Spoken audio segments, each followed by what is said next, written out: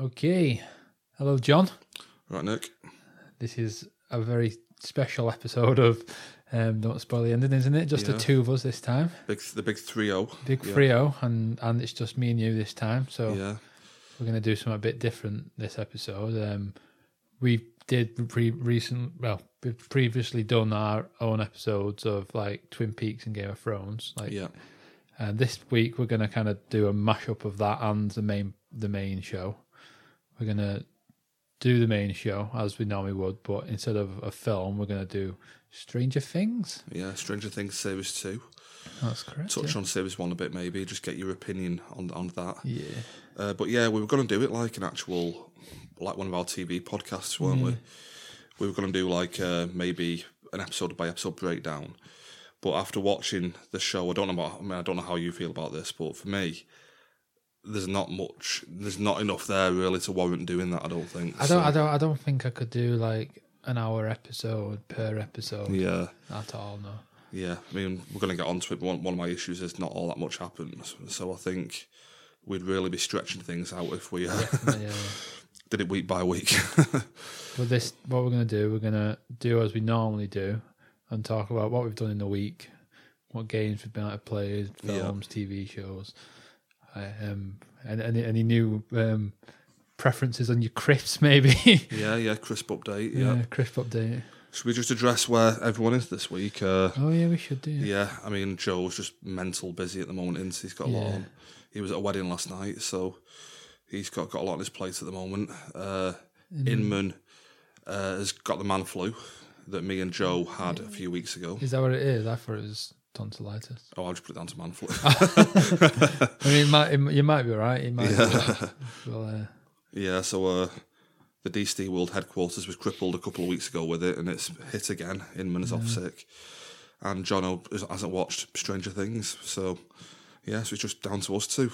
Yeah. Yep. Awesome. Right. Yeah.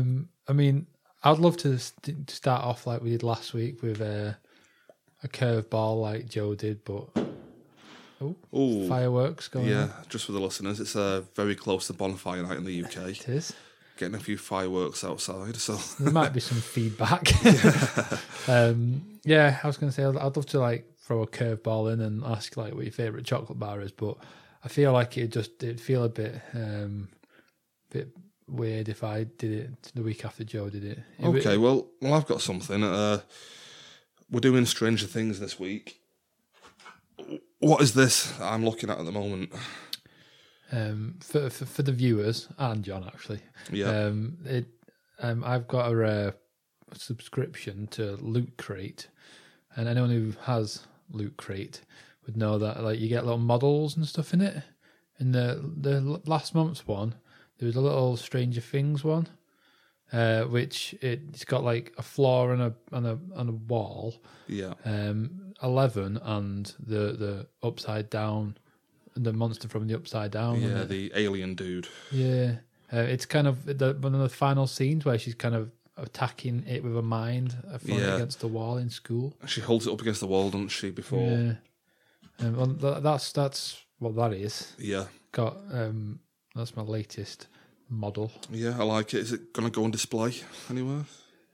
I don't know, because most of my models that are in like a box or something, I always bring into work and put it on my desk, and I feel it's a bit too bulky to.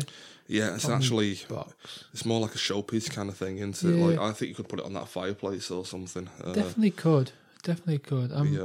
I'll have to have a think. There's another model on there as well for like Marvel, which that might go into work with me, but I'll have to see about that. That's Loki, if I'm not mistaken. Yeah, I don't know if you can see it from your angle, but Thor's next to him as well. Ah, right, okay. Yep, I like the Stranger Things. Quite relevant this week. It is, yeah. While we're talking about what we've done this week and stuff, I mean, it's been quite a quiet week for me, really. Not done much. I don't know about you. No, I've not really done much. I mean, work. Well, I was going to say, we did a Halloween late shift on Halloween night. We did. Spooky Halloween late shift, and you got a few good scares that night, didn't you? I got a scare. But I will say, like, basically, for the listeners, in the office, like, we were working, like we're working our asses off. But when anyone went to the toilet for the or went to the toilet or went to make a brew or something, well, maybe not make a brew because that would have been a bit dangerous. When they went to the toilet, when they came back in the room, someone would pretty much be stood behind the door and they'd scare them, and everyone shit themselves. And it was fun. Yeah, Louisa got you good big time. Very much so. But like I knew it was coming as well, so like I made all the relevant like plans to prepare kind of thing, and I was like, right. And I got outside the door and I was like, right, you know it's going to come, just play it cool. And I think I played it that cool that I forgot. You forgot you were preparing. Yeah. Yeah, and I shit myself. Yeah, that was good. But yeah, everyone got a good scare that night, didn't they? Yeah, but other than that, other than work this week, it's been a bit of a quiet week, hasn't it? Yeah, I can't really say I've done much. Yeah, I mean, I've got one film to talk about, but that's pretty much it for me. I mean, I've got a film myself. I've got Louis Theroux. I wouldn't mind. I wouldn't mind hearing about Louis Theroux. I've not watched it. I've not watched it this week, so I wouldn't mind hearing about that. Should we start with films or TV shows? Jump into TV then, if you want to. Let's start with that then. Well, like I said, I watched Louis Theroux.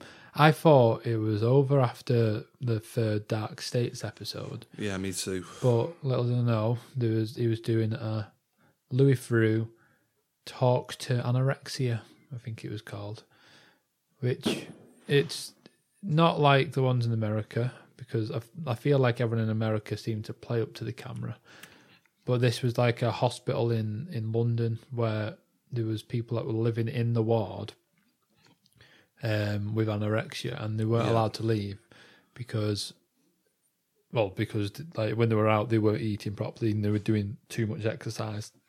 Which sounds a bit odd. Like Louis said it himself, that like it's weird when I hear someone saying like you've got a problem with exercise, it tends to mean you don't do enough of it. Yeah. But with these people with anorexia, like not only don't they eat, but they kind of want to work off the little fat that they have got on them, should I say? And so like there was this one girl, like she was literally just skin and bone. And she was doing like 200 star jumps a day and like going on like walks for like a long time. And people were like, sit down, stop doing exercise, eat. And like they have them on this planned meal, like meal plan, sorry. And they have to eat exactly what they're told, when they're told. And it's mental. Yeah. I mean, I am going to watch it, but it does sound a bit, just a bit mad, isn't it? Without her. It's weird because, like, as you know, when you don't eat, you get a bit hangry. Yeah, I think people refer to it as. Basically, you can get a bit grumpy, can't you, when you don't eat? Was Louis offering them a Snickers? No, I mean that would have been funny. But, basically, like a lot of these people with anorexia, they were like really moody people, like as you can imagine, because and like Louis would say something to them, it's like, you know what I mean, like probably snapping at him. So it was a weird one. Like I always feared I could get anorexia, but after watching that, I'm like, no, there's not a chance I could do that. I always thought I had it in me to be that, because I never ate properly for like a while. When I say ate properly, I'm not saying like I was like depressed or anything. I just was really bad at eating at the right time and stuff. Good diet. Yeah, I couldn't get my diet right. Yeah, and after watching that, I'm like, no, I have the best diet. I'm amazing at eating, and yeah, it's worth a watch. I'd give it a watch. I'll definitely check it out. You've reminded me, the only TV thing I have watched this week is South Park. I'm totally up to date now with South Park. Have you watched the Halloween episode yet? Oh, no, I haven't. I mean, I think it's one of the worst ones of the series, but Randy and his buddies all... Oh, sorry, I have actually watched it, yeah. They all go out for like a witch... A witch hunt. A witch... Well, they dress up as witches and get drunk in the woods. Yeah. And do crack. But I didn't think it was that good, really. It all kind of boiled down to a joke about Cartman's girlfriend just taking a long time to get ready. Yeah, Which is not exactly a new joke, is it? You know what I mean? But Just all about Heidi, just taking a long time getting ready and stuff. Yeah, it wasn't a bad episode, but like you say, it's definitely not the best of the season so far. Yeah, it was okay. But yeah, I'm enjoying the season as a whole, but that was one of the weakest ones, I think. Yeah. Yep. I don't think there's been one this week, has there? That was last week's. That was last week's one. So have you took a break or maybe Halloween break or something? Maybe, yeah. Okay. Have you got any other TV or? See, I feel like I have, but I can't think of what it is, so I'm just gonna have to leave it. Should we move on to? Well, just to mention, in the last couple of weeks, me and Joe have been talking about The Apprentice, but I actually haven't watched it this week anyway. So next week, if Joe's back, we'll have a catch up with The Apprentice. Because you've been working like your fingers to the bone this week, haven't you? Yeah, it's been a mad week, hasn't it? So. I think you've been in the office past 9 o'clock for most days this week. Yeah, it's been a mad week, hasn't it? Yeah, but busy week. Yeah, back to normal next week, so we can watch The Apprentice and have a chat next week. Definitely, yeah, definitely. Any games you want to talk about? Not really. I've got a few there to play. I've got South Park. I've got Mario Odyssey, which I've not even had a chance to start. Mario Odyssey, like, it's a new one, isn't it? It's a new release. The new Mario game came out last Friday. Is that what it is? Because I see memes about it. I'm like, oh, is there a new Mario? Because, like, I seen a meme. Well, it was a picture, should I say. It was a picture of a child who was dressed up as Mario for Halloween, and he was throwing his hat across the floor, and like the caption said, my son's Mario, and he's not stopped doing this all night. Is this a thing in the game? Yep, in the thing, the cap you wear is like a little character with eyes. All right. You can change into different things using the hat, stuff like that. So it's meant to be amazing. Like, people are saying it's one of the, not only like one of the best Mario games, but it's up there as one of the best games ever and stuff. Oh, really? It's getting perfect scores across the board and stuff. Amazing. So, yeah, can't wait to give it a go. Hopefully this weekend get a bit of time and get stuck into it. I need to get more time. I've been saying for weeks that I need to get back into Life is Strange Before the Storm. Yeah. And I finally did last week or the last Sunday, I think it was.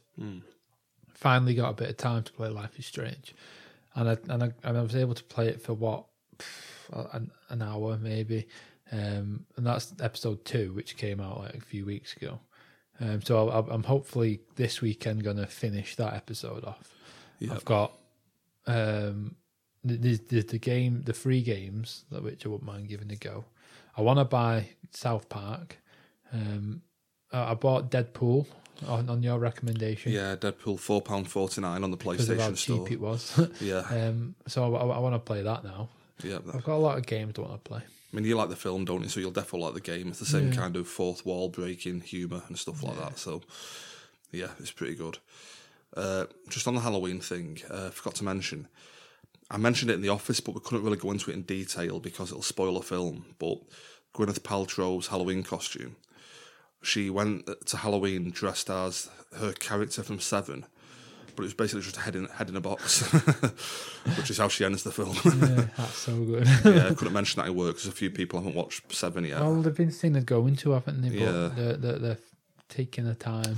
Yeah, 22-year-old film, so there's still time yet. But yeah, definitely. Yeah, but I thought that was quite good. Yeah, I've only got one more film. How about you? Just talking on Halloween costumes before we move to movies. Have you seen some of the not only like some of the good ones and funny ones, but some of the like controversial ones that have been getting a bit of slack? We've had David Walliams. Yeah, he he dressed as Kim Jong Un. Oh, very good. And he's been getting slack because apparently he was yellow faced. He used yellow face. Yeah, that's a bit. So he's been getting slack for that. Yeah. I feel like there's other ones that had a good story behind them, but I'm actually drawing a blank on them as well now. But David Walliams one that made me laugh. Yeah, that's a bit insensitive. Yeah. Yeah, you can't do that in this day and age, can you? I would have thought so. I thought David Walliams would have known that, but maybe he doesn't. I feel like either royalty or I think he might have been Kim Kardashian that got a bit of slack for hers as well. But I can't remember what she did. But I think we've spoke about this in the office. Oh, right. I genuinely feel like anything the Kardashians do, if they're getting slack for it, they've probably planned that. That's probably it's anything to boost their profile. Pretty much. Yeah. But yeah, enough on Halloween costumes. Movies that we've watched this week. Should we go into that? Yep, no problem. You go first. Do you mind if I jump in? Yep. With it being Halloween week, I thought I'd watch a few horror films. I watched The Bye-Bye Man, absolute garbage. Don't waste your time with that. One of the worst films I've ever seen. I watched The Babysitter on Netflix, a Netflix original. And that was actually kind of okay, kind of enjoyable. I'd recommend that. I think you'll enjoy that one. But the one I want to talk about is on Halloween night, I watched the remake of Fright Night from 2011. Now, Fright Night from 1985 is like, I love it. It's one of my favourite horror films. Horror comedies. It's one of the first horror comedies. Love the first one. And I've rewatched. This is only the second time I've watched the remake, but I love it. I think it's really good. It's one of the best horror remakes out there, definitely, because it takes what's good about the first one but adds new stuff to it. So it's not just a complete rehash of the first film. So there's been a remake of Fright Night. Yeah, because as you might have known, like Meg makes little lists of films that I should watch. She put Fright Night on it for me. So if which one would you say to watch? Well, it's confusing because there's Fright Night from 1985, which is amazing. 5-star film for me, that one. There's Fright Night 2 from 1988, which is good, but not as good as the first one. Then they remade the first Fright Night in 2011, and then they did a sequel to that 2 years later called Fright Night 2, The New Blood. But it's not a sequel to that, it's a remake of that again. But it's absolute garbage, that one. It's like a straight to DVD, just shit film kind of thing. But this is the one from 2011. And I love it. It stars, I forgot his name now.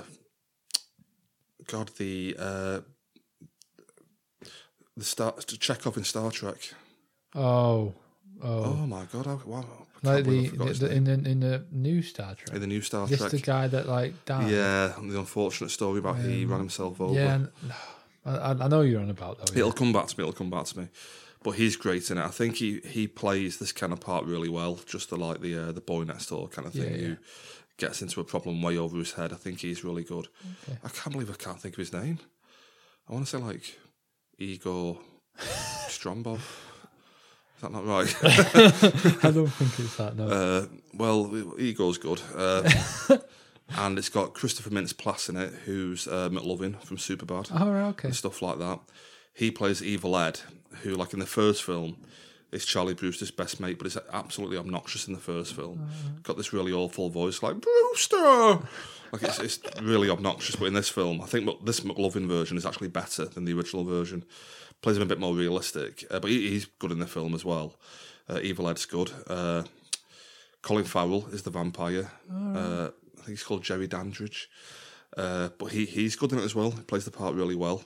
Like the neighbour who is bringing all these women home and like just killing them at night and stuff like. I can't believe I can't think of this kid's name from Star Trek. Do you know? Oh, yeah. You search that for me. But yeah, the film's great. Oh, and you like David Tennant, don't you?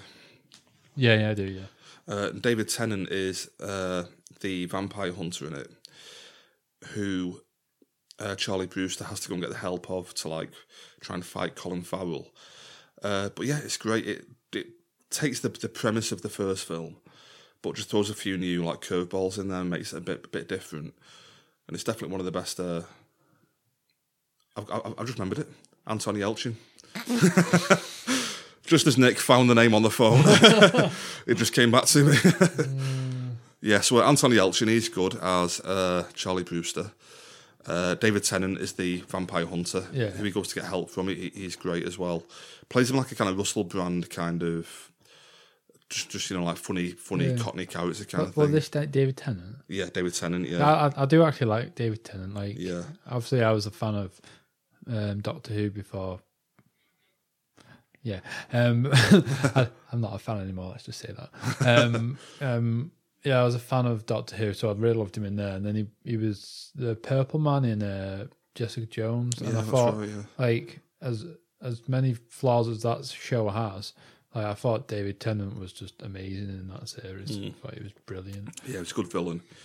In this, he's not really a villain, but it's that kind of like cocky, brash, arrogant so-and-so. Yeah.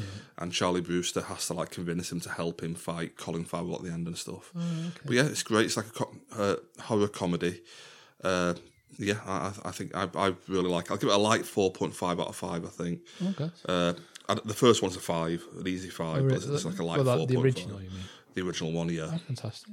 Yeah, so we really enjoyed that. I'll be watching that. I'll be watching that in the coming weeks anyway. Yeah. So I'll definitely tell you what I think of that one. That's me done for films. I've got 2 films I want to mention because, as I've been saying, throughout October I was watching horror films, and the one for the final week, basically I watched one a week. The final week, because we had 2 days this week in October, didn't we? Was the Texas Chainsaw Massacre, the remake. The remake from 2003. That one is, I think. I think that's correct. It's okay. I think I rated it at like 3.5 out of 5. I wasn't blown away by the film. I liked it. It was all right. But yeah. Yeah, I mean, that's a good rating. I mean, I quite like it. And it's nowhere near the original kind of thing, but it's produced by Michael Bay and directed by Marcus Nispel, who did the Friday the 13th remake in 2009. It's better than the Friday the 13th remake, but yeah, I thought it was okay. Jessica Biel's quite good in it, I thought. Which one was she? The main girl. Yeah, I think she escapes, doesn't she? Yeah. I think she's married to Justin Timberlake in real life. I didn't hate the film. I did enjoy it. I did quite enjoy the film. Yeah. But I feel like I need to go back and watch the originals. Maybe the original. Yeah. I mean, the first one is just it's very obviously amateur filmmaking, but it's incredible. The actual original Texas Chainsaw Massacre, like it's just an experience kind of thing. Definitely into the idea of watching that. And I'm quite intrigued by Leatherface, which is the film Leatherface, the one that's come out this year. Oh, sorry. There's part 3 was called Leatherface as well. It? Yeah, which is okay, but I think Viggo Mortensen's in that one. Oh, is it? Yeah, one of his first film roles. Yeah, no, it's the 2017 Leatherface. It came out this year, didn't it? I didn't even know that had come out. To be honest with you, no, it's out now. Is it in the cinema? I'll have to look this up, but I'm quite intrigued by that, so I'll probably watch that whenever I can. Yeah, just on the back of that, Texas Chainsaw Massacre 4, which came out in 1995, called The New Generation or something, was the first film of Matthew McConaughey and Renee Zellweger. That was both of that. That was the first film for those 2 actors. I'll have to watch that. It's garbage, but but like, Matthew McConaughey's quite funny. I was going to say I'm quite a fan of McConaughey. Yeah, so I might have to watch that one. Yeah. The only other movie I wanted to watch, I wanted to talk about. Watch it now, Nick. If you want. It's a new Netflix, a new Stephen King Netflix film called 1922. Yeah. And this was based off a novella of Stephen King's of the same name. I believe he released a book called like Bright Night, Little Stars or something. Oh, Bright Night, No Stars or something, or Full Stars or something like that. Yeah, Dark Night, something like that, Full Stars. Like that, yeah. I remember seeing the book on my sister's shelf. She had the book at some point. So. Basically, he released that book, and in that book, he had 4 novellas, I think it was, one of them being 1922. I actually really enjoyed the film. It's about, basically, it starts off and it's about a man, a farmer, and his wife living on a thing with a child. When I say child, he's like a young man. And his wife she wants to move away from the farm life and move to the city to start selling dresses. And he doesn't. And the film starts off with him kind of writing this like letter, and it's basically a confession letter. And it basically starts off with him like killing his wife, Spoilers, by the way. Yeah, it starts off with him like killing his wife so he can have his way, like convincing his son to help him, kind of thing. And like his son, like is convinced that it's his idea as well, kind of thing. But it kind of the more it goes on, like more bodies are turning up. Like when I say turning up, it's not just him killing them. Just like what he's done has made all these people die and ruin these people's lives and stuff. And it's quite a shocking film. I think that's the word I'm looking for. But I really enjoyed it. It was a good one. I don't know what I'd rate it. Maybe 3 out of 5. Yeah. But I'd say give it a watch. It's worth a watch. I'm definitely interested in watching it. I've never read the story, so I'll be interested to give it a watch. But just interesting how Stephen King's getting a massive like resurgence at the moment in popularity. This 1922, the Gerald's Game Netflix film, The Dark Tower. Yeah. It's that Gerald's Game is the reason I wanted to watch this one, to be honest, because I spoke about it a few episodes ago, didn't I? Yeah. And that is amazing. I love Gerald's Game. And because of that, I was like, it's another Netflix Stephen King film. I might as well give it a go. I wouldn't rate this as highly as Gerald's Game like at all, but it's definitely worth a watch. Yeah. Interesting. Nice one. I'll definitely check that out. Fantastic. Well, I think we're done. Yeah, I think we're done with the catch-up. On the catch-up. Time for the main event. Yep. Which will be Stranger Things. Stranger Things, created and I think directed a lot of them by the Duffer Brothers. Duffer Brothers, yeah. Should we dive straight into this? Or? Yeah, can I ask you first, what do you think about Series 1, just on the whole? It's one of those shows that like I feel like I did enjoy it, but I wouldn't rate it as even close to one of my favourites or anything. Yeah. It was all right. Kind of. What would you give it out of 5 if you had to review the whole series? Series 1? Yeah. Oh, I don't know. Maybe 3 out of 5. Well, that's fair enough. That's what I'm going for. 3 out of 5.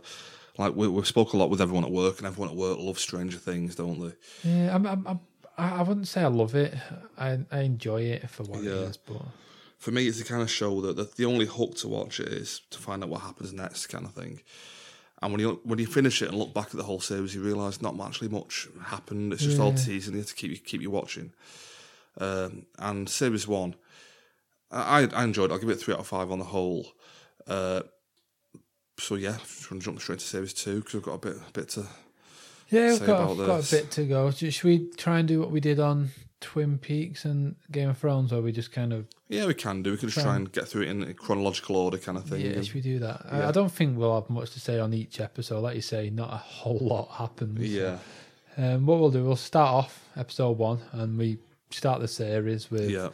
it's a scene with a new character with a tattoo of 008 on her arm, which indicates that she's someone like 11.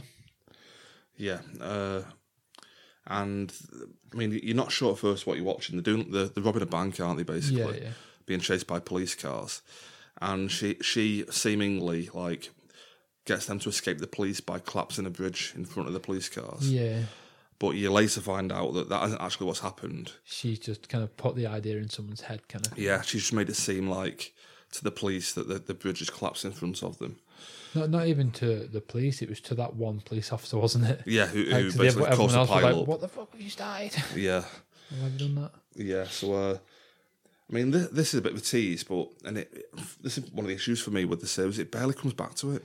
It doesn't. They set something up, and like, this is more of a setup for Series 3, I imagine, than anything else. I think that, yeah. I feel like we're going to start meeting more of Eleven's, do we say brothers and sisters? Yeah, I think so, yeah. Yeah, I feel like we'll probably see some more of them in Season 3, won't we?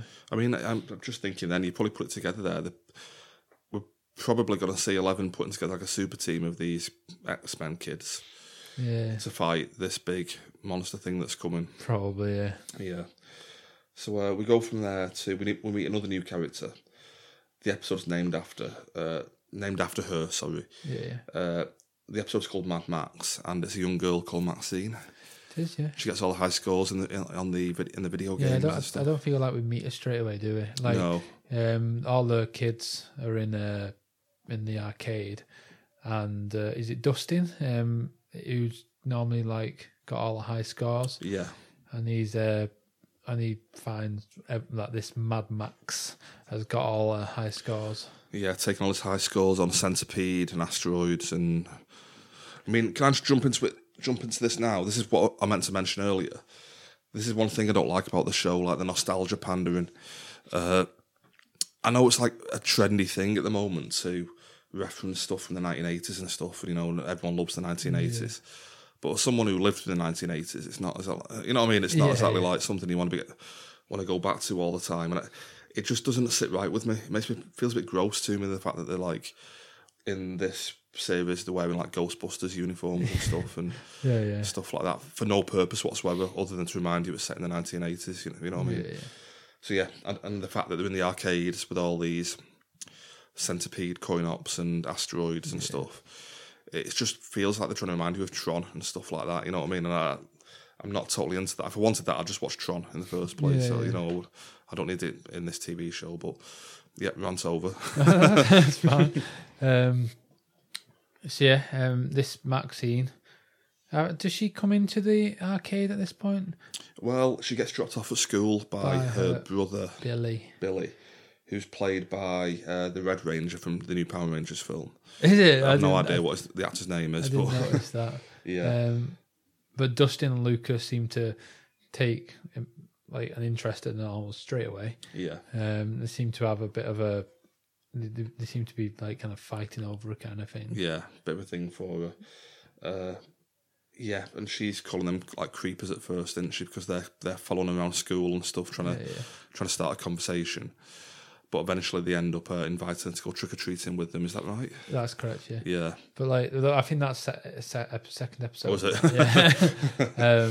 But like, she gets dropped off by her brother, and Billy, he just goes off. Seems like a bit of a dick, doesn't he, straight away? Yeah, he does. He doesn't give off the best impression kind of thing. And can I just point out as well, this character Billy, what is his point in this whole series? Yeah, you know I didn't get that. I thought it was going to lead to something. Yeah, it just doesn't lead to anything. It was just like he was just a dick. It was just a dick and a problem for Steve to get past, which he doesn't get past. Pretty much. Yeah. While all this is happening, it seems that Will is having like hallucinations of his time in the Upside Down. Yeah, I mean, I took it as he was actually flicking back there for a second.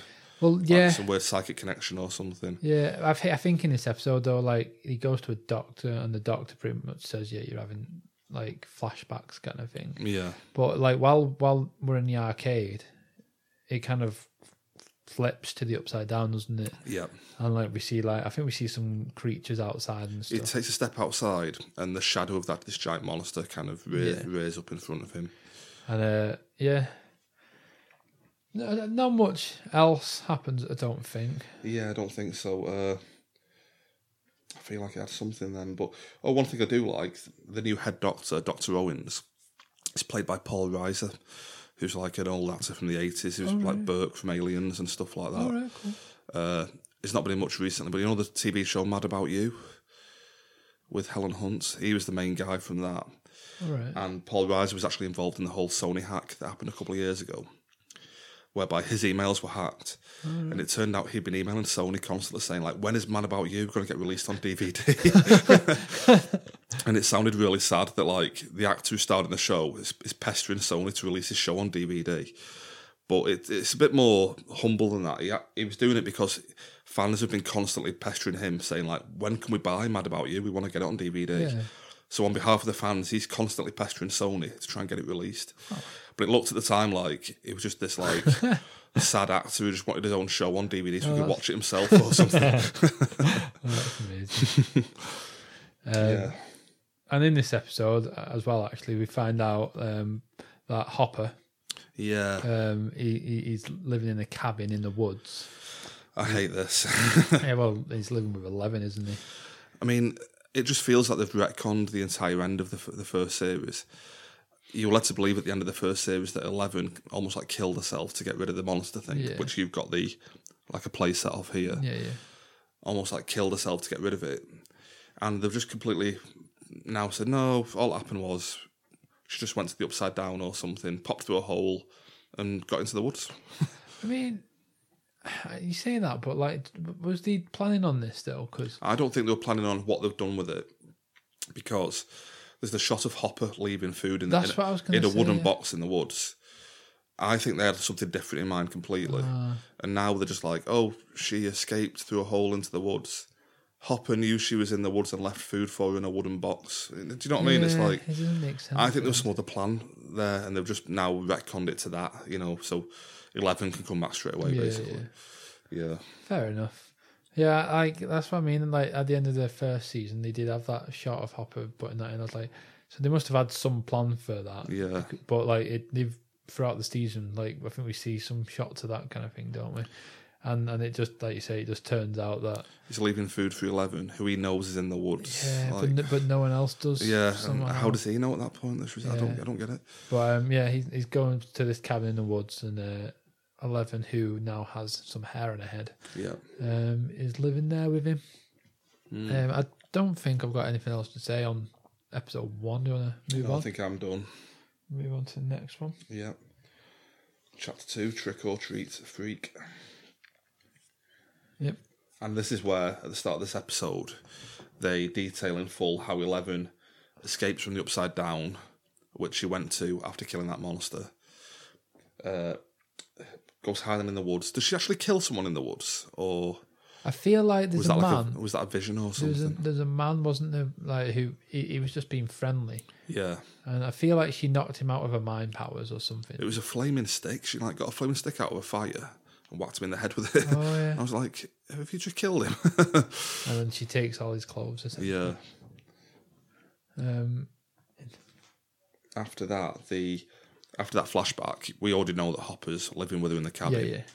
She wants Hopper to take her trick or treating, and I don't think he's happy about that. No, he doesn't want to. He doesn't want her to go out at all, does he? He kind of wants her to stay locked up in the cabin. Yeah. But she's obviously wanting to have a bit more human interaction, and she wants to get back to is it Mike? Mike, yeah. Yeah.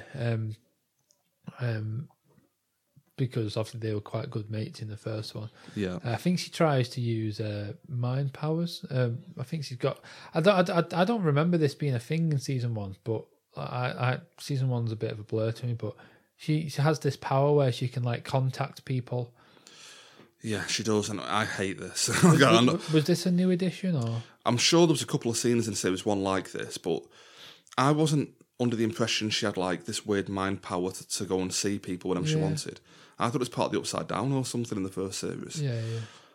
But they established in series 2 that when she goes into this, I mean, this is the reason I hate it. It's completely ripped off from Under the Skin, Scarlett Johansson film from like 3-4 years ago, where she just stood in this black, like vast ocean with like a puddle of water along the floor.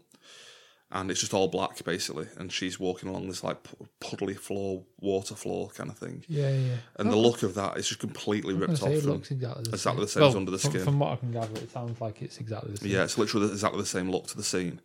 But now they've established that when she's in that area, it's like she can visit people without them knowing. Yeah. Is that what you got from it? I feel so, yeah. It's what it seems to be, yeah. And I weren't a big fan. It seemed a bit of a cop out to me. Where like she's obviously like, okay, but we need a way of her being able to figure stuff out. Oh, she can just go into people's thoughts and see them. I totally agree. That's another issue I've got with the series. Why 11 is even in it from episode 1, I don't know, because she doesn't do anything. Yeah. And they have to invent stuff like this just to keep her in the show, oh, she can just visit Mike or something. Like, she doesn't do anything until the final episode, and they're just clearly just trying to find stuff for her to do just to keep her around, you know what I mean? It just feels totally redundant to me. And while all this is happening, we've got the other kids preparing for Halloween, and it comes back to what you were saying before, where like they're all in the Ghostbusters outfits, weren't they? Yeah. And I think they go to school, don't they? They go to school dressed up, and they're actually the only people in school dressed up. So not only are they dressed up in probably one of the nerdiest things to go to school dressed up in, but they're the only ones dressed up in anything. Yeah. I think after that we go to Hopper, being called to like a pumpkin patch. Yeah, I mean I've got issues with this as well. Which, I mean, go ahead. Well, I want to see what your thoughts are on this. I don't get any of this. Hopper's called to a pumpkin patch because like this farm's becoming rotten, and it's like stretching further and further out. Why is it becoming rotten other than the fact they need something to happen before the finale? Like, I don't get any of it. The farm's becoming rotten. I'm jumping ahead here, but we find out later there's like tunnels under the floor with tentacles in it and stuff. Just what does this have to do with anything? Like, no, I feel like the Upside Down is rotting stuff because it's kind of like the Upside Down's kind of spreading into right. So they do actually mention that they have to keep burning it to keep it back or something. Yeah, like the Upside Down's kind of spreading into this world, into the real world, somehow infecting like stuff like pumpkins and trees and stuff like that. And he's like he gets called there, and this farmer's going, "Oh, it's Buddy Mike." I don't know what the person's name is, like it's Mike Bob or something. Like it's him. He's jealous, kind of thing. Which we'll later find out. We'll later have an encounter with this Mike Bob, whatever his name is, in the police station. He's like, "Oh yeah, it's him," and basically they're blaming each other for infecting each other's pumpkins. And I didn't understand why I needed to see this little quarrel. Yeah, I mean, from a bit of maybe comic relief, but that makes more sense to me now that you mentioned it's the Upside Down taking over.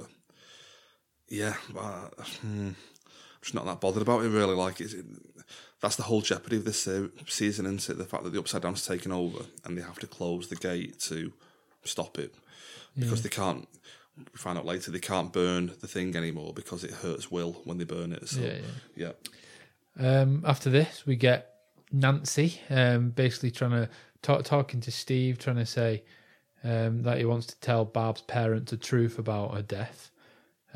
Steve says, "Yeah, maybe not." The government might come and kill us, essentially. And instead of this, they basically just go out and get drunk at this Halloween party, don't they? Yeah. Well, I'll say they get drunk. Nancy gets drunk on some weird... like a homemade punch. Call it Pure Fuel, don't they? Pure Fuel, yeah. And, yeah, they kind of go to this party. She gets all drunk. She starts arguing. And I think this is basically the point where her and Steve break up. Like, that's them over. Yeah. Yeah. I think, like, Jonathan, that's Mike's brother. No, Will's brother, sorry. He's there at the party. We see him basically taking Nancy home and tucking her into bed. Which I think a lot of people have been kind of wanting them to get together. I mean, I've never been one to care for relationships in TV series and that, but I mean, I don't like Nancy. She's got a weird face, I think. And Jonathan looks like a proper creep as well. He does look quite creepy, doesn't it? Yeah. But a lot of people have been kind of wanting this, and this is kind of the first indication that we actually might be getting it this season. Yeah. And just to mention, they go trick-or-treating at the end of the episode. And the kids. The kids, sorry, yeah. Yeah, they do. And they have another little nostalgia update where Mad Max is dressed like Michael Myers.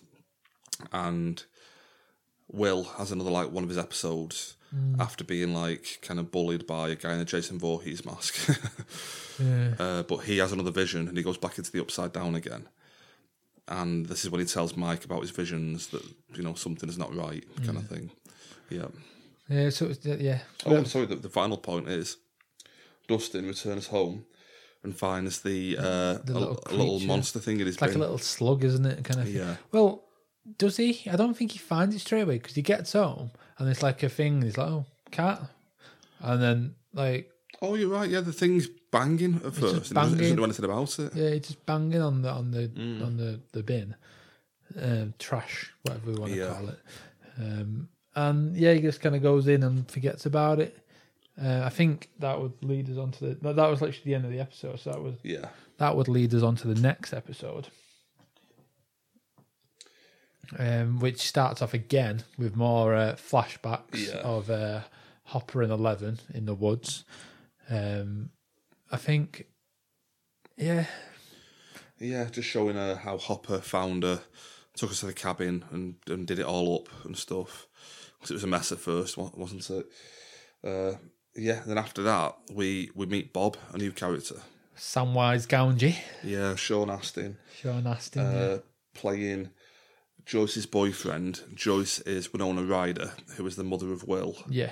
Who has a thing with Hopper, like an unrequited thing with Hopper, which they never really deal with. But so Bob is played by Sean Astin, going out with Joyce, and he's a bit of a geek, isn't he? He is. He seems to be like, I think if he seems to own a business or something, which is basically just a computer repair, tech repair kind of place or something. Yeah. Basically a nerd job.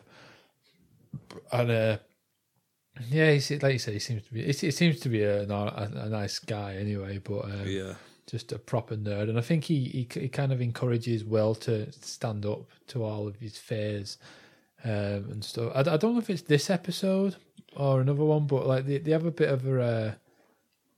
I think it might be this episode where like they're in the car and they're talking. It's this episode, and Bob's talking about how he. I mean, I think I might be jumping ahead a little bit, but I'll no, it's fine. Go with it anyway.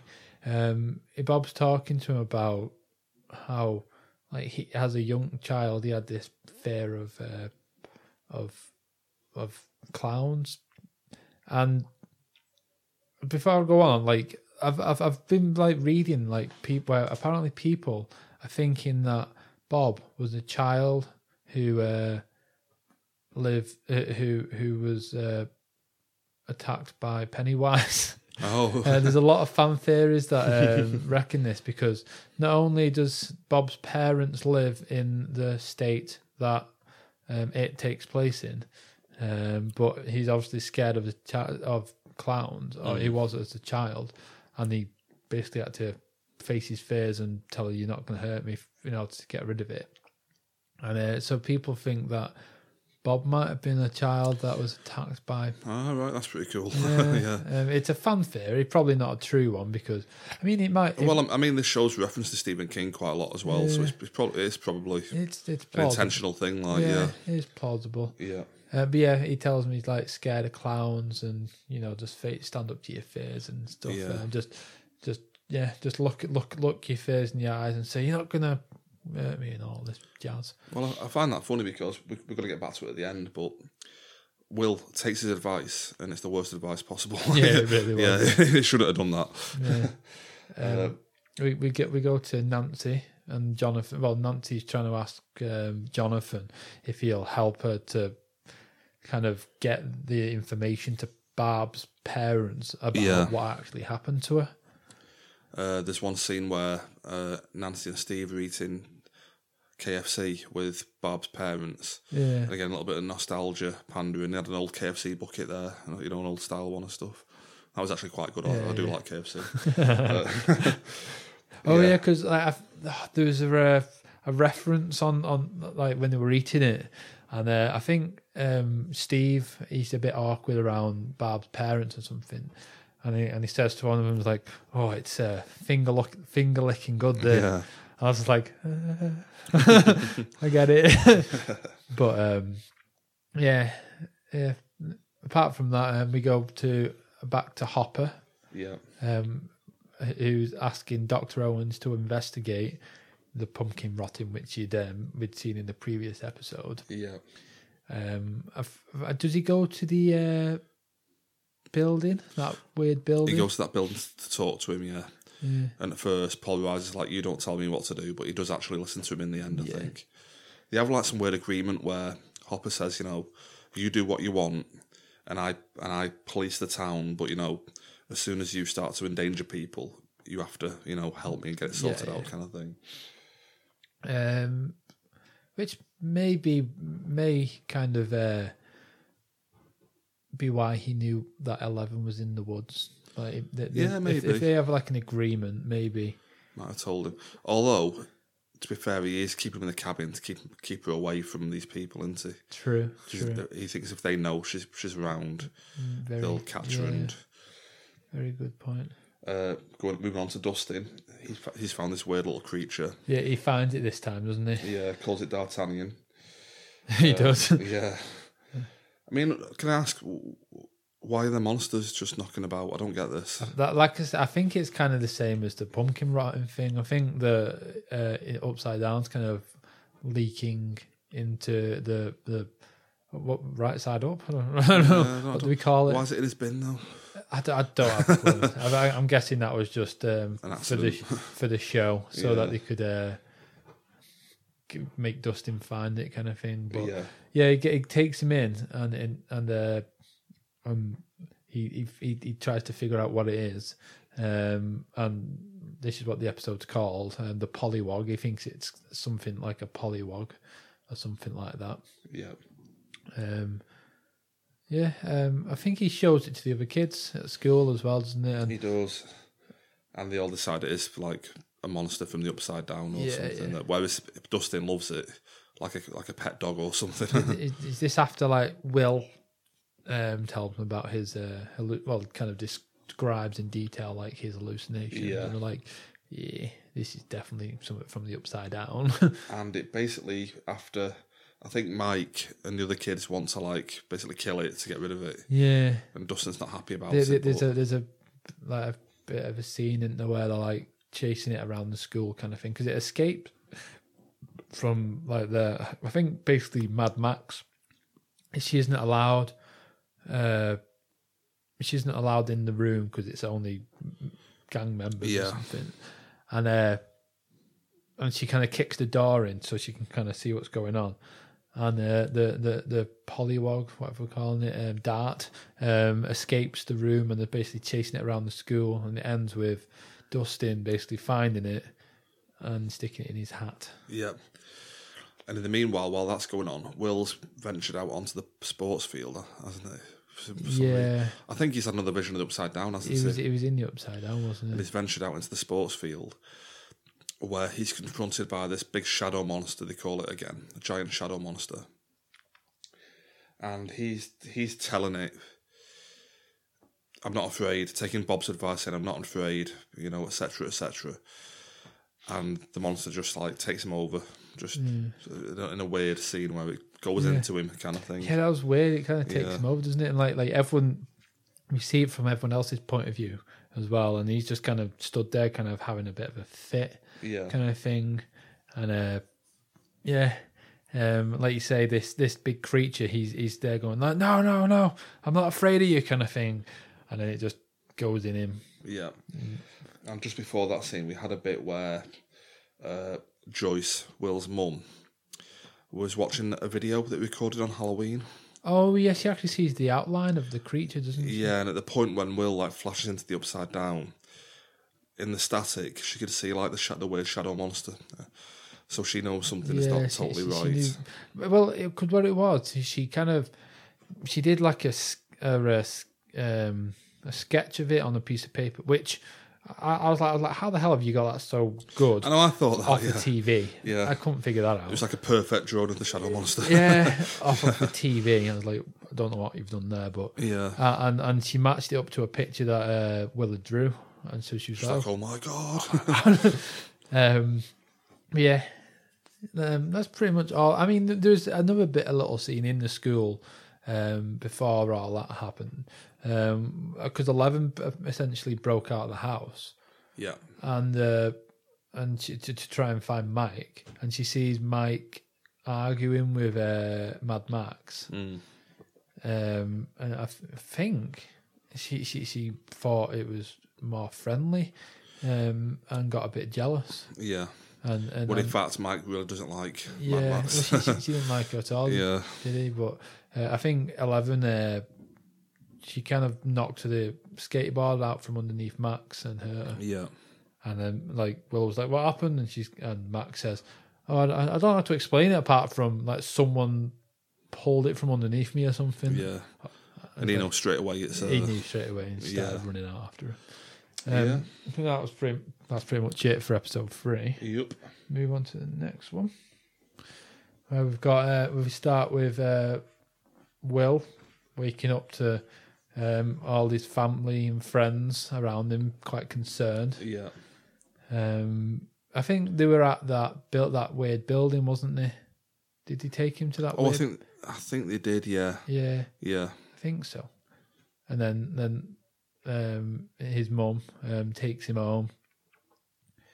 But he's not acting quite right, is he? No, it's like he has this weird phase where, a bit like automatic writing, he's just like scribbling these massive like blue patterns and stuff on paper. Yeah. And they figure out at some point that when you line them all up and put them together... It was Bob, wasn't it? Well, he didn't figure it out at this point. They figured out they all like lined up. Oh, yeah. And it's later on Bob comes in and goes, oh, that's like Tallahassee or whatever. Like, I'm not going to lie, I didn't like the whole, how they figured it out. I mean, it's ridiculous. That you could line any of those pictures up next to each other. There's no like great like jigsaw between them. I hated that. I was like no. Like, they just picked two up and like, oh my God, look, if you overlap them in this weird way. Yeah. Like, no. It's like if you take anything, you can overlap it with anything if you're willing to bend it enough. You know what I mean? It's like, but that's what they were doing. They were bending it everywhere. And I was like, surely for it to work, you have to have the paper flush to the next one, not just. Well, if you do it this way, you can line it up. Yeah, that's what I mean. If I could put two pieces of paper. If I do it in weird ways, it's going to do it. Yeah, yeah, that bugged me a bit. I'm not going to lie to you. It's like I could get two book pages and line them up in a way so it looks like the letters run along, but it won't make any sense. Do you know what I mean? Yeah. But then, like after all this has happened, like Bob kind of comes around and is like, "Oh well, because Will's ill, I've brought him. I can't remember what he brought. It was like a board game or something." Yeah, and he said, "This is what I always it always helped me get better when I was a kid, so I brought it around for Will." Puzzles, weren't they? Yeah, the puzzles. Yeah, and basically he says, "But if you need anything, let me know." But basically, George tells him to sod off. Yeah, and he said, "Okay, I will do. Just let me know if you need anything." And she's like, "Actually." And she basically invites him in to look at it. He's just a bit skeptical, going, I mean, I get that you're playing along with his hallucinations, but what's going on? Yeah. What's going on here?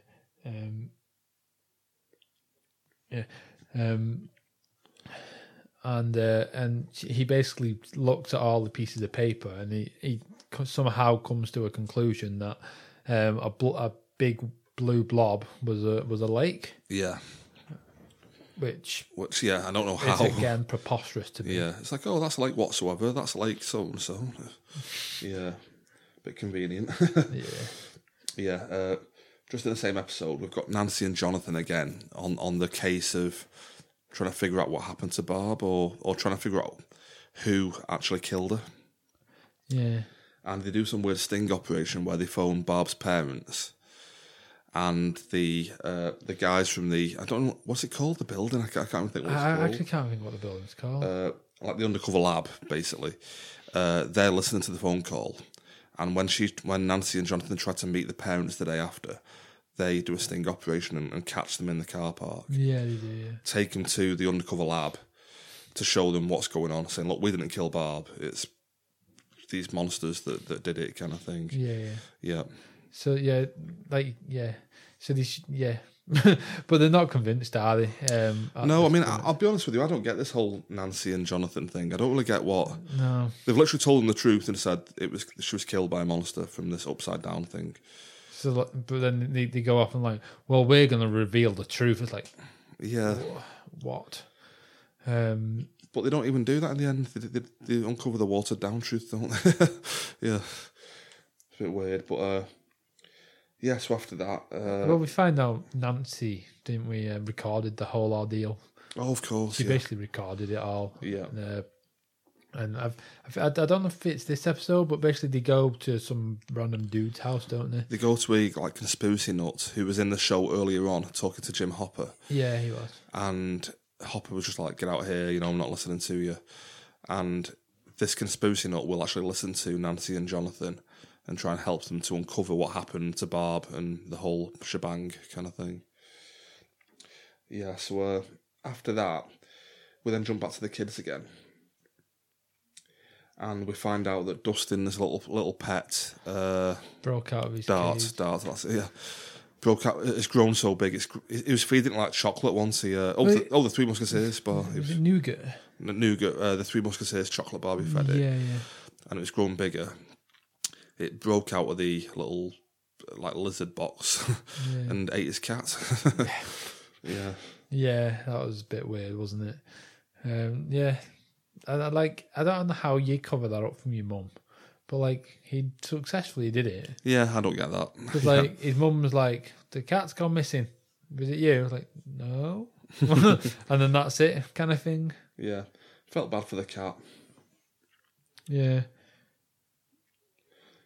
Oh, that's one other thing. The little monster that Dustin has.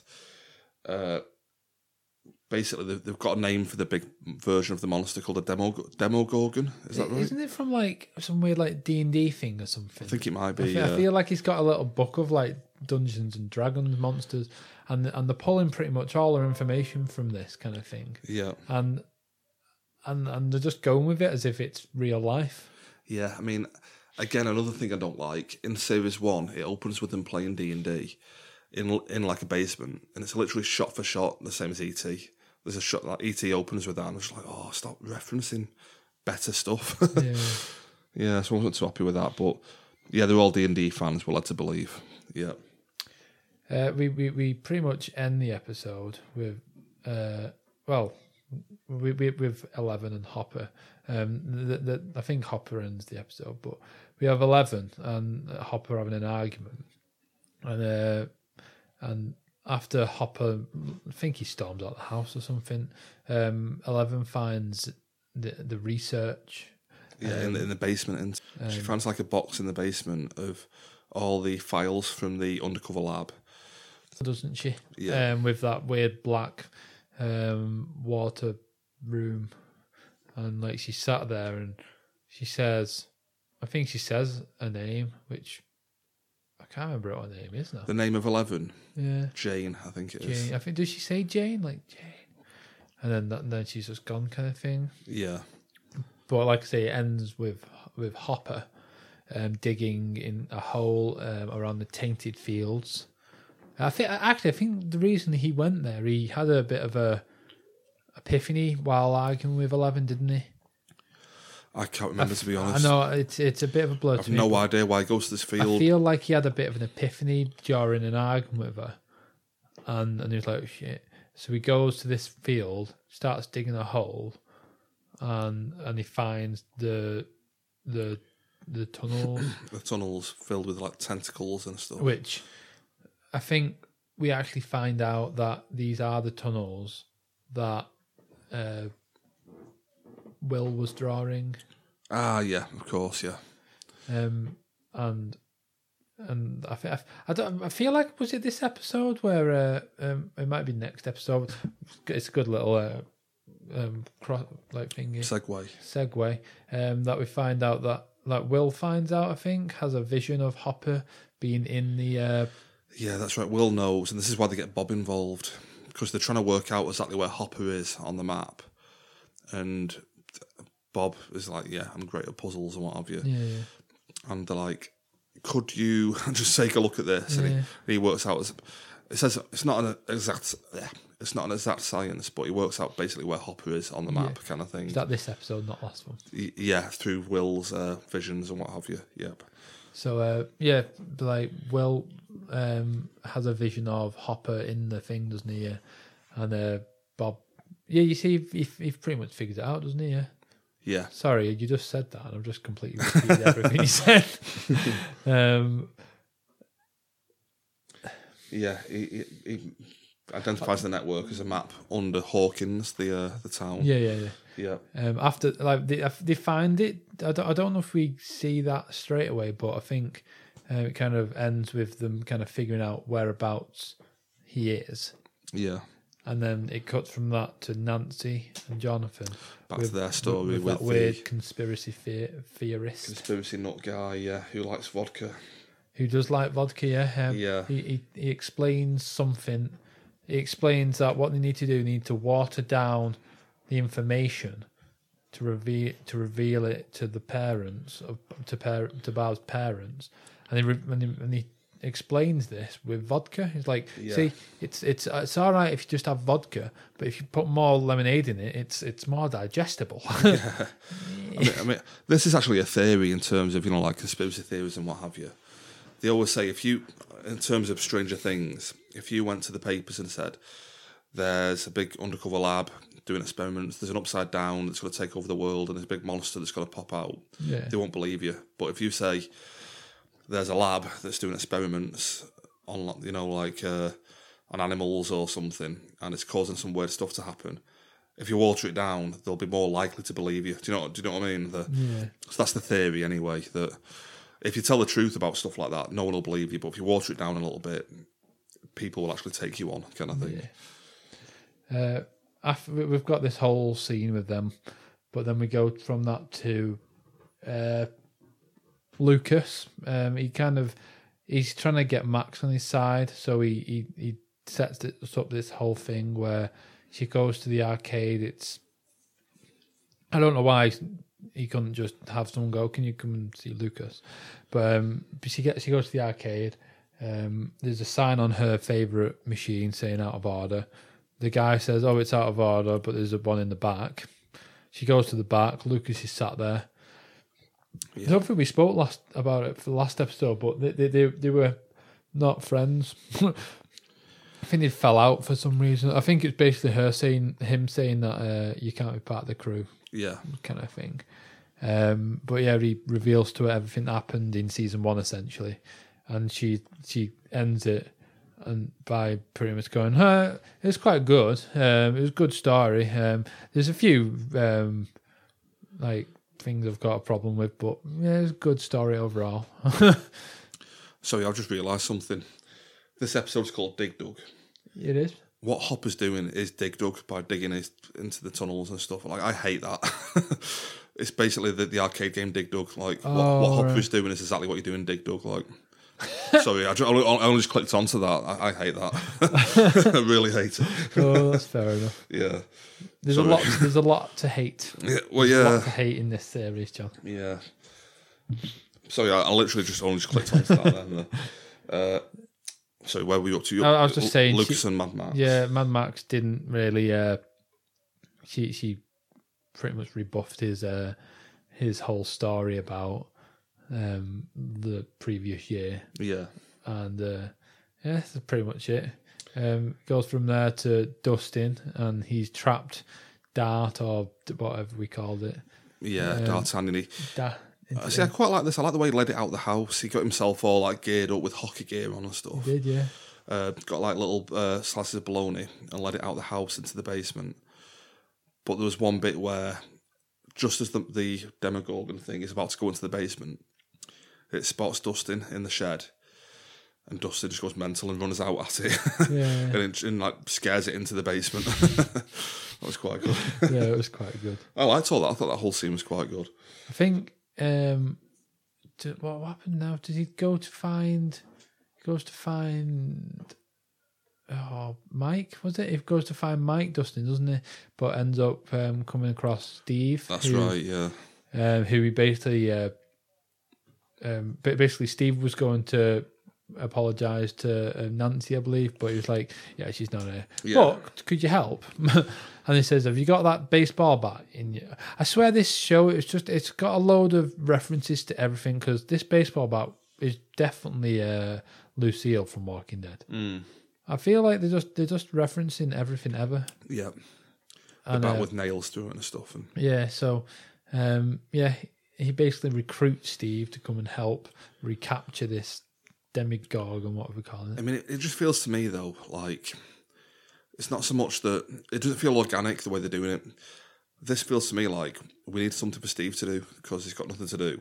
Let's have him meet up with Dustin, and you know what I mean. It just feels like they're trying to pair people up to give them something to do, as opposed to this needs doing. I'm going to come back to it in a minute because what they end up doing is completely pointless. But sorry. Where do we go from there? Well, from there it's 11, and she's basically leaving to try and locate her mother, Terry Ives, I believe her name is. But she's like in a bit of a catatonic state. Yeah. And she's been cared for by like her sister, I think. But I think like 11 realizes she can communicate with her because of flashing lights or something. Right. She's like, oh, this is not just flashing light. This isn't just electricity. And she manages to like communicate with her. Well, that's a callback to Series 1, isn't it? When Will was trapped in the Upside Down and he communicated through the flashing lights and stuff, yeah. But, yeah, and she managed to gain some of her memories and stuff, and she sees a rainbow room, I think it was called. Yeah, that's right, yeah. It, which was where I think she then sees Ain't, or 008. Yeah, in there, in this memory. Yeah. But yeah, she sees like her mom as well. Like she was quite, she was put under like shock therapy, I think, which is probably the reason why she was in the catatonic state that she's in. Yeah. And like I say, I think in this scene as well, she finds out that her name's Jane. I think this is where she finds out. Yeah, she gets the memory of her name being Jane. Yeah. This is where she finds that out. Yeah. And she also finds another girl, which is Ain't, like I said before. Yeah. And she'd been trained in much the same way that she had in the building. Yeah, they've both got like powers. They're basically the X-Men kids, aren't they? Pretty kind of thing, yeah. Yeah. And I mean, are you all right with moving on to the next bit, which it's basically Joyce, Bob, Will, Mike all locating Hopper. Yeah. And rescuing him. Yeah, they find him in the tunnels with who is it who lets the undercover lab know about this? I can't remember now. But they turn up there and try and rescue him. Joyce and Bob jump straight down, I think. But the undercover lab turn up as well with the flamethrowers. I don't know if they just found it themselves. Were they too late or something? Yeah, were they later on though? Yeah, no. I mean, they found Hopper, and then as they were coming out. They turned up and was like, come on, move out. Yeah. They start burning down everything.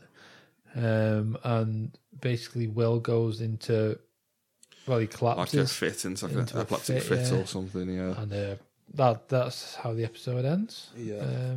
Move on to episode 6, which is titled The Spy. Yeah, which is quite important. Yeah.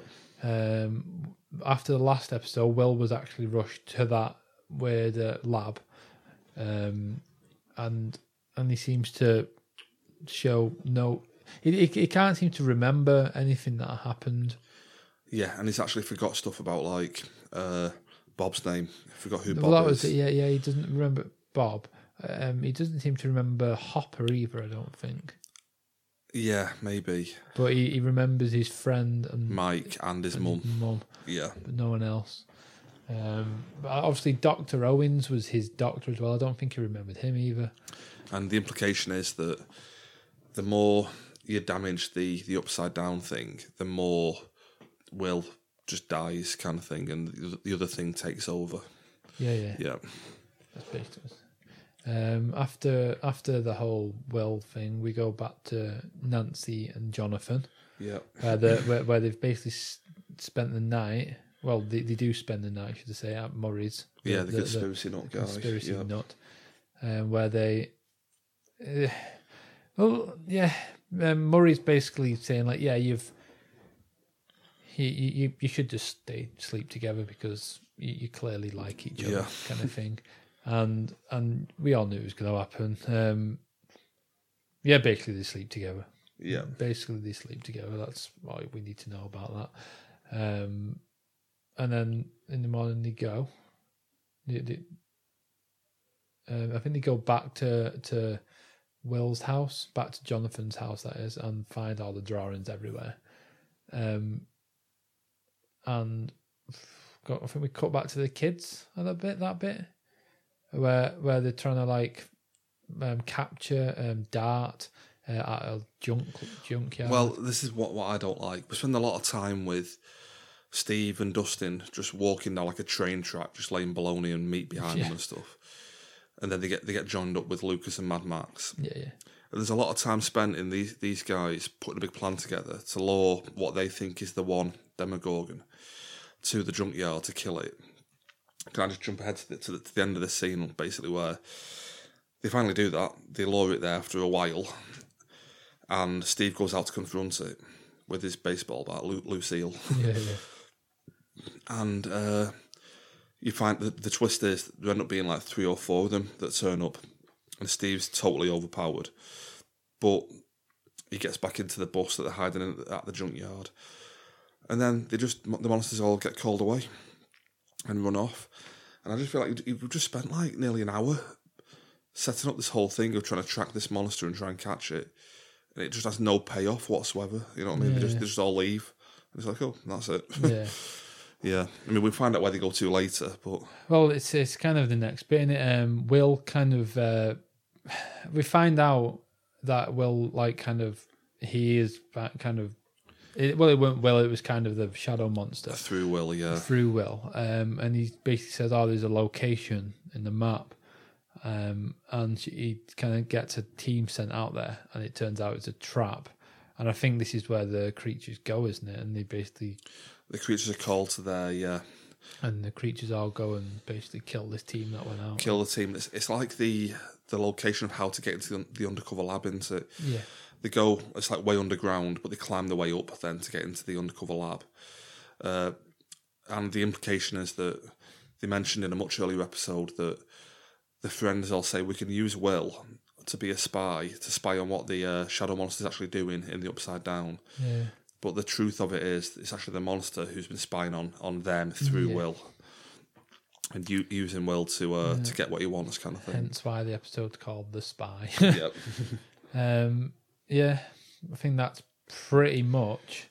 Well, if this is the bit I'm thinking of, this is an amazing ending to the episode because it ends with the monsters killing that team and climbing the way up into the undercover lab. Yeah, they did. And Hopper and Paul Reiser are in the laboratory thinking like, shit, what are we going to do now? Like, yeah. So that'll lead us on to the next episode 7. Yeah. The Lost Sister. I think you spoke about this kind of thing, how it ends, an episode ends. It's kind of the Walking Dead. It's the Walking Dead thing. Factor, yeah. Yeah. It leaves it on a big cliffhanger and you're like, oh my God, I can't wait to see the next episode now and find out what happens. And the next episode is nothing to do with what we've just been watching. It's an entire episode devoted to 11. Yeah, pretty much straight away. 11 leaves that house that she was at, where her mum was, sorry. Yeah. To try and find this girl that she's seen in the memory. And she managed to track it down, and it was the girl from the very first episode of the series. Yeah. And it wasn't just her; it was the group. And she, just a big like kind of getting to know each other montage, isn't it? Where they kind of like find each other, and I can't remember what her name was. Is it Callie? Callie. Yeah. Callie kind of encourages 11 to use her powers. She's like, you need to focus on pain or something. Yeah. Which she uses Mad Max flirting, I think, with Mike. To get that power. Yeah. But Callie and her group are all about finding members of the former Undercover Lab team and wiping them out. That was it, yeah.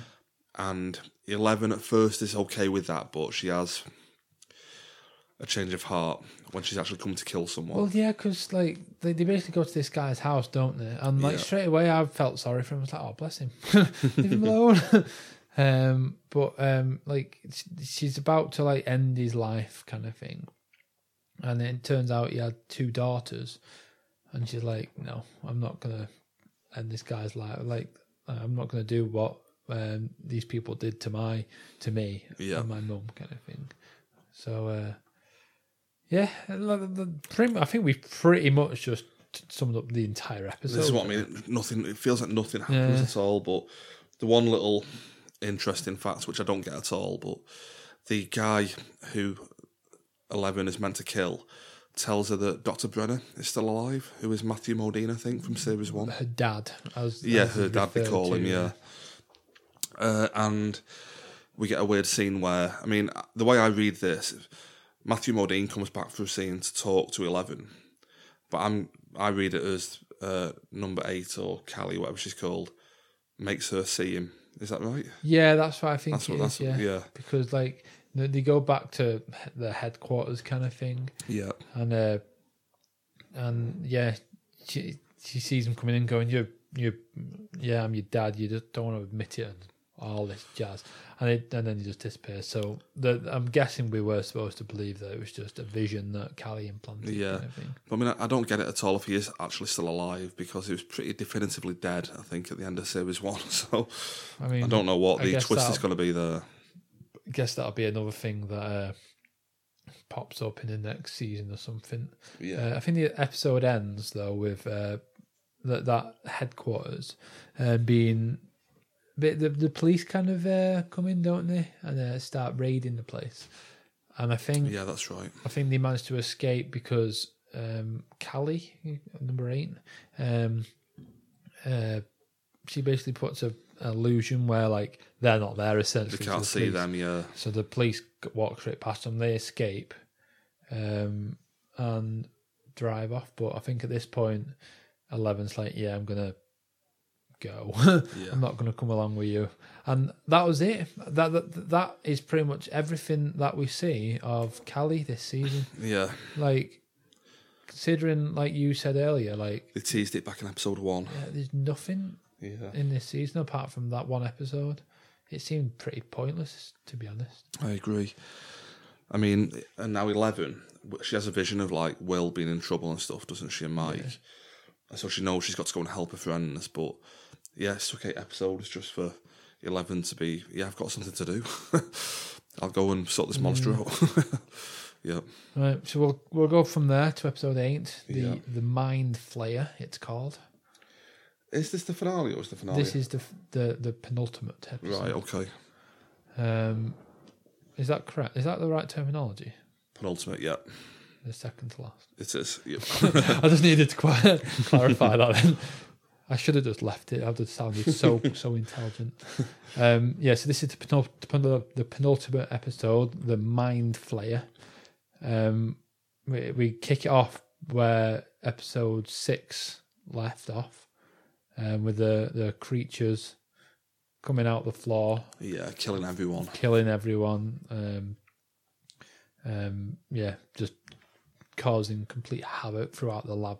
Yeah, and we get Will still in the hospital bed, but Joyce and the crew sedate him and go and hide him in, like, the security room or something with all the cameras in there. Yeah. So they can see what's going on. I think because like they realise obviously he's a spy, and so they sedate him so that he can't do anything. So they won't know where he is. They won't know where they are, kind of thing. And then I think they end up carrying him out of the building, though, don't they? I think they take him to the like you say, the security room, but they end up taking him out. Well, at that bit, they're in the security room because the power's gone out. And they can't get out, and they need someone to volunteer to go and put the breakers back on. And the show's nice guy, Mr. Nice Guy, Samwise Gamgee. Yep, he'll take the ring to Mount Doom. Yeah. He can't carry it for them, but he will carry them. Bob volunteers to reset the breakers so they can escape. And Paul Reiser stays behind just to watch everything on the cameras and let them know they can get out, basically. So they all basically go to run out. And basically, I think Bob gets the power back on, doesn't he? They can get out the door. Bob's coming back up. He's nearly out. Just so close. Yeah. And one of the Demogorgons... basically rips him apart. Tears him apart. Yep. Yeah. So Bob's a goner. They are, like, pretty much everyone from the show now has basically regrouped. Yeah. So we've got Nancy, Jonathan, Steve, Dustin, Lucas, Max, Will, Mike, Joyce, Hopper. They're all together at this point now. Yeah, they're all together. And the well, they have some weird torture scene now where they take Will, and they've got to put him somewhere where he won't recognise where he is. So they have some like weird Guantanamo Bay stuff going on where he's tied to a chair with like flashlights in his face and stuff. Yeah. Is this in like a little shed outside? Like a shed or something, isn't it? Yeah. Yeah, and they tie him up, and like you say, they're torturing him because they've got like. I probably should have mentioned it in another episode, but this creature, like that, this monster doesn't like heat. Yeah, he wants everything to be cool for Will, so they basically turn everything up, really hot to try and get it out of drive it out of him. Yeah, and so they try and kill it that way. I mean, it's again, it feels to me like not much happens. Like when you actually think about what happens in an episode, it's just Will in a tool shed. Do you know what I mean? And it's like when you're actually trying to think of what actually happened, like other than him just being talked to in a tool shed. Will seems to like be coming through. He seems to be doing Morse code with his fingers. Yeah, I think they've all the kids have been taught it or something, haven't they? Yeah. We had a scene earlier where Hopper and 11 communicate via Morse code.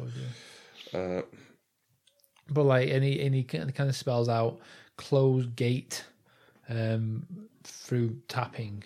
Yeah. And I feel like that's next episode where that actually happens. Any result from that happens. Yeah. But the phone then rings in the cabin, and Will obviously realises where they are. I'm guessing, is it the shed of his house? I think so. So he realises exactly where they are. Yeah. And the monsters pretty much move in from there. Yep. From there, that's the end of that episode. But I mean, the whole thing, closed gate, I thought it'd be like some like weird cryptic message that only they would know about. He's basically saying, go to that massive evil gate and close it. It's like, that's all well and good, but how are we going to do that? Yeah. Was it that episode, or is it the next episode where Will's brought out of the state he's in? Is that after the gate closes? Maybe. Well, we'll move on to the next episode anyway. The final episode of the season, The Gate. Yep. Another reference to an 80s horror film, The Gate. 11 in this episode comes back to their house where she meets up with the entire gang. Yeah. And she basically, I think that they're all in the house, and they're all bricking it because they're like, oh my god, we're gonna die, and then they hear some screeches, some screams, and some monsters bang against the wall, and then doesn't one get thrown through the window? Or yeah, that was it. One gets thrown through the window, and the door opens. Yeah. And then walks 11. Yeah, 11 finally meets up again with Mike. I mean, it's been like 3 episodes since 11 left, and it's literally only now that Hopper actually realised that she wasn't at home. Yeah, I thought this. Great parenting. He sent her a Morse code message like half a season ago, and he's like, "Oh, I wonder if she got that." Yeah, Hopper's like, naughty girl. Yeah. And but they end up going to Hopper and 11 end up going to the lab to close the portal. So it's a good job she turned up, really, isn't it? Otherwise, they'd be it's very screwed. Convenient, very convenient. Yeah. Meanwhile, Jonathan, Nancy, and Joyce do the overheating torture to Will. And finally get rid of the... Finally get rid of him. Yeah. Rid of it. All the kids are basically left at the house with Steve. Yeah, looking after them. Yeah. where Billy. This is like one of the only things we ever see of the only real payoff to the Billy character. Yeah, Billy comes round looking for Max, and has a bit of a fight with Steve. Yeah, and it ends with Max basically injecting him with the sedative that they used on Will, to put him to sleep. And yeah, that's the end of the Billy character, pretty much. Well, I said the end. That insinuates that he died. He didn't die. We never see him again. But yeah, the kids. Basically, I think Billy's knocked out because of the thing. Steve's knocked out because of the fight, and as the kids just go off to the tunnels to try and lure the pack of Demogorgons away from the lab, so that 11 doesn't can actually do what she needs to do. Yeah, pretty much. I don't know. I mean, there's one little bit where the kids in the tunnels come across D'Artagnan again. And Dustin can actually manipulate him again with the Three Musketeers chocolate nougat bar. Feeds him some of that, and they can get past D'Artagnan to keep on going through the tunnels. And basically, from after that, we basically see 11 use mega powers again. Oh, sorry, just what again? This feels a bit pointless because those kids are in the tunnels, and at one bit, they're only there to try and stop the monsters getting to 11. And there's one bit where the monsters all just come charging at them. They're like, "Oh God, here we go." And they just run past. So it's like, what's the point of that? you literally serve no purpose whatsoever. I feel like that's kind of the point, though, isn't it?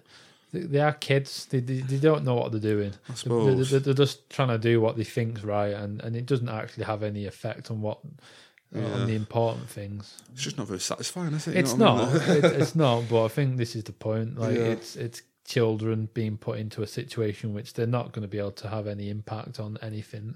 But they're attempting whatever they can to help the friends and family as best they can. Yeah. But like you say, all the creatures are like pulled away because 11 starts using Mega Mind powers to start closing this giant Stargate.